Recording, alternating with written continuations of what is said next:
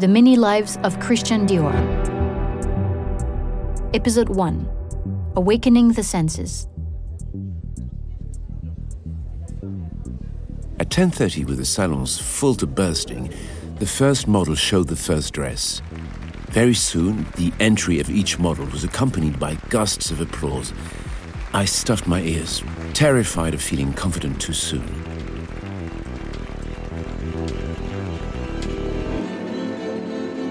This is how, in his memoirs, Christian Dior himself described his moment of glory.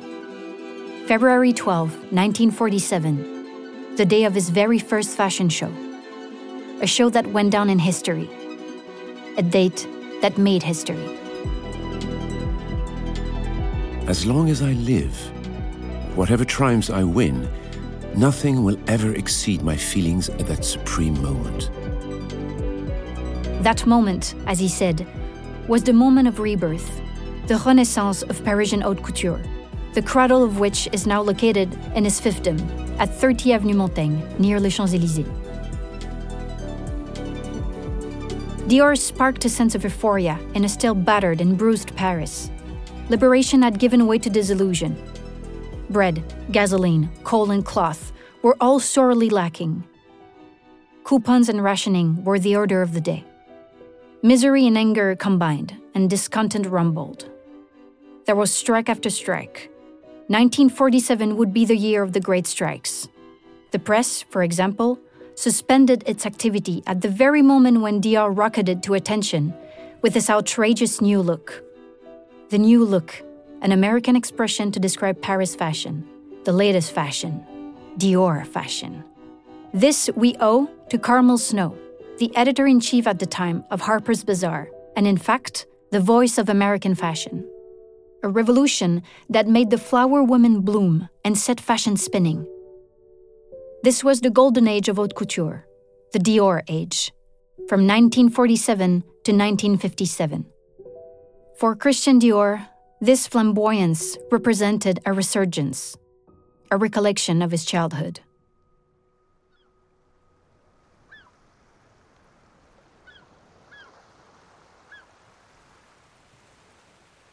Christian Dior was born in Granville, Normandy, in 1905, on a beautiful day during the Belle Epoque, when elegant plumed women paraded in all their finery.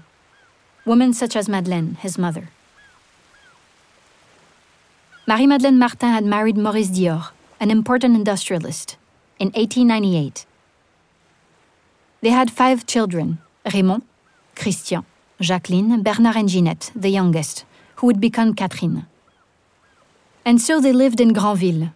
With its casino and seafront villas, it was the Monaco of the North. The Dior family occupied Les Roms, an opulent yet austere residence, perched against all odds on a clifftop, curiously balanced between security and severity. He lived outside the world and in his own world.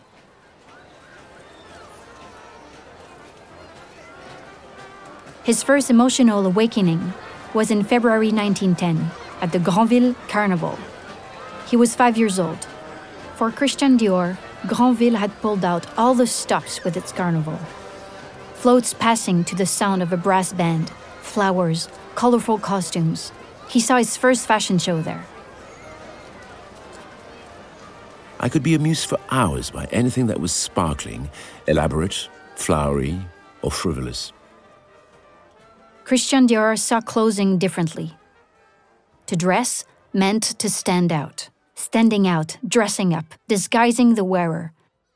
Starting with his friend Suzanne, who would become La Luligne, the director of his couture house salons. In 1947, he dressed the queens of Paris in light, waltzing, as the great new look thrilled the world. It all started with the Panache Ball, giving in the summer of 47. Vive le panache! Christian Dior loved flamboyance and flair. Remember the elegant ladies of the Belle Epoque, including his mother, who was its absolute incarnation, and his very first flower women. At Les Roms, Madeleine toiled at the challenge of creating a rose garden on the clifftop. Her son followed her, discovering the language of plants, flowers and roses, as listed in the Villemot-Andrieux catalogs. The little Dior was gentle-hearted, a great dreamer. He imagined himself as an explorer, diving with Jules Verne to 20,000 leagues under the sea. With his head in the clouds, he gazed upon the Japanese prints that decorated the staircase climbing to the ceiling, his own Sixteen's Chapel, as he used to call it. I look back on my childhood home with tenderness as well as amazement. In a certain sense, my whole life was influenced by its architecture and environment. Purchased in 1906, the house was like the Dior family, distinguished and prestigious. At the head of a dedicated staff, a governess managed the day-to-day affairs and education of the 5 children. A strict education. Gestures of affection from the 2 parents were rare, and so each child shaped their own personality in the closeted confines.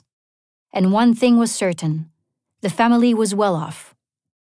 As a successful captain of industry, Christian's fathers ensured everyone a comfortable lifestyle, very comfortable even. However, while Christian, the second of the siblings, respected the paternal figure, his father's business's activities held no interest for him. The businesses in question were prosperous and based in Normandy. Phosphate mining, the manufacture of fertilizers and chemical products. None of this inspired the young Christian, who dreamt of something else entirely. Something of which he quickly became certain by visiting one of the Dior factories.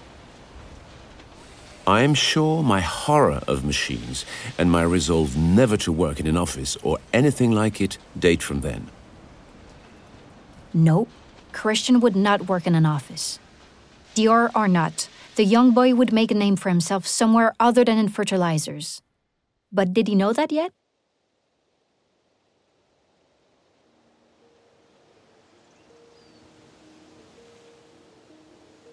And here he is, barely 6 years old, in the living room, curled up in an armchair on a beautiful summer afternoon.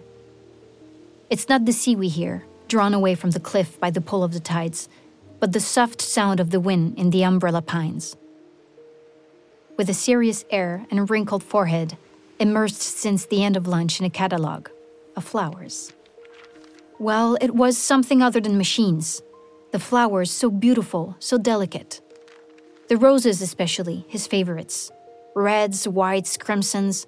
Christian knew each variety down to the smallest detail. He studied them as much as he relished in them, and this passion for once was something he owed to his mother, Madeleine, who, by the way, was just passing in front of the window. Hello! She was busy, with a splendid rosebush outside. Christian dropped his catalogue to join her in the garden. A sumptuous garden that owed everything to Madeleine.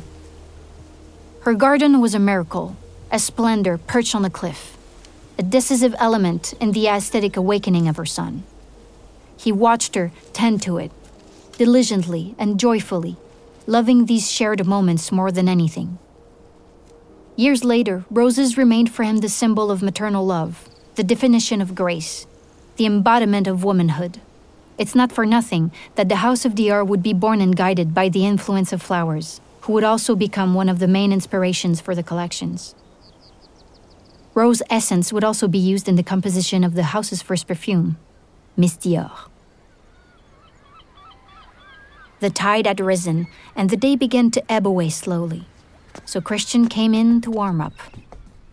He crossed to the ground floor and took the stairs, towards his favorite room. Not his bedroom, no, but the laundry room on the top floor, his refuge. Here, Christian felt content, lulled by the popular tunes hummed by the women working in the house. Until late at night, he could count on their company and observe them sewing. The place I loved more than any other was this fate, was the laundry room.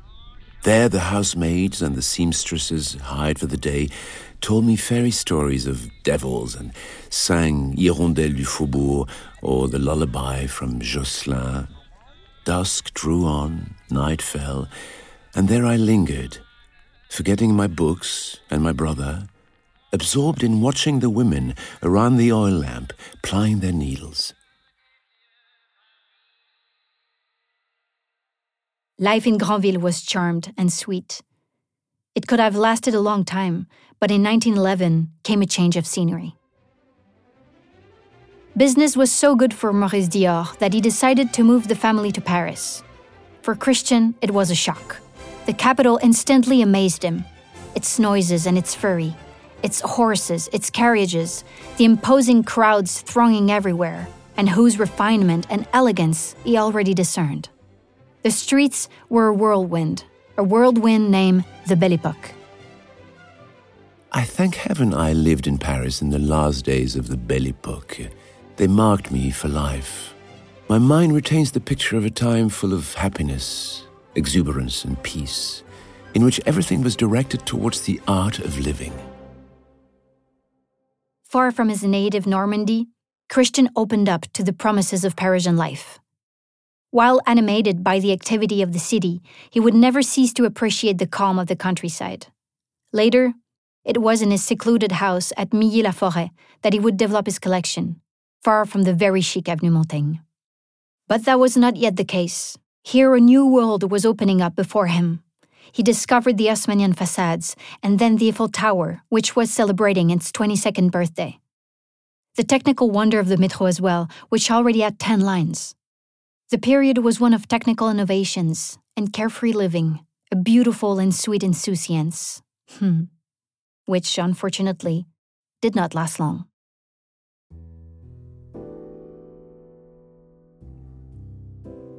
Summer 1914. Christian was on vacation in Normandy with his brothers and sisters when the news broke. War is declared. Returning to Paris was off the cards. Viewed from Granville, the fighting ravaging the east of France might have seemed a world away. But the town still actively participated in the war effort. The casino was transformed into a makeshift hospital receiving the wounded. Madeleine Dior worked there as a volunteer. The children, on the other hand, were lucky enough to be kept out of it. For 10-year-old Christian, the war was only an echo, a far-off event. It even came with its own advantages, for it enabled the children to escape the adults' permanent supervision. The carnival, naturally, was put on hold, but the distraction remained numerous, and Christian, accompanied by a merry little band of friends, made the most of every moment. Strong friendships were forged. 2 in particular would play a major role in his life. There was Suzanne, of course, an exuberant personality, who would manage the haute couture house salons. And then Serge F. Louis, who had the idea of launching Dior perfumes at the same time as the first collection.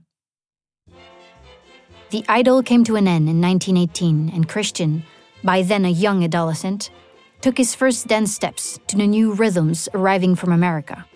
With ragtime, the shimmy, and the charleston, the jazz age would infuse his youth. In the aftermath of the war, France was reinvigorated with a frenetic energy. The focus was on turning the page and forgetting the horrors of the Great War. Life was for living again, breathing, creating. It was the dawn of the roaring 20s. Christian, not yet 15, was jubilant.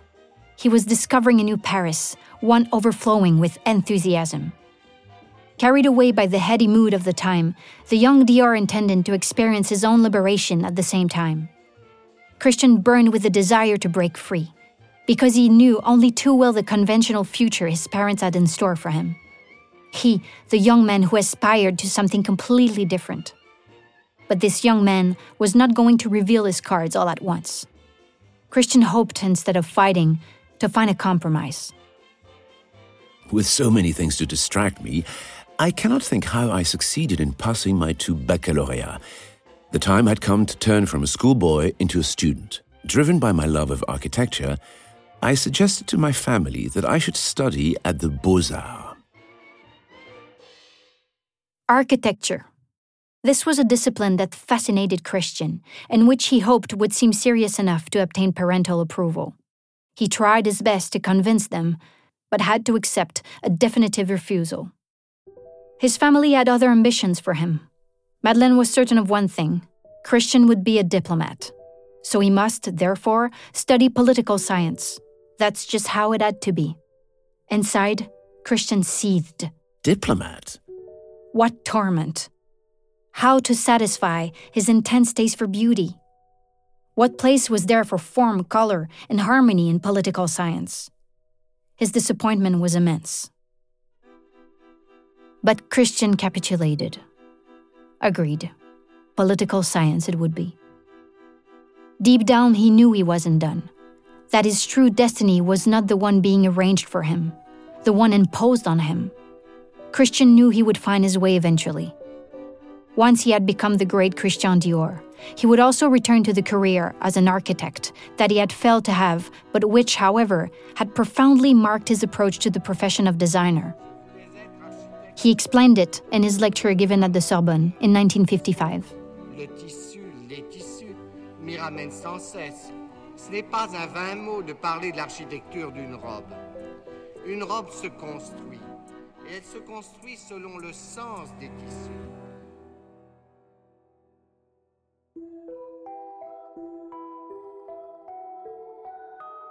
Christian gave in, but his future was not yet set in stone. After all, he was still only 18. His adult life was just beginning, and he made himself a promise that it would be spectacular. Even if that meant, perhaps, keeping a few secrets.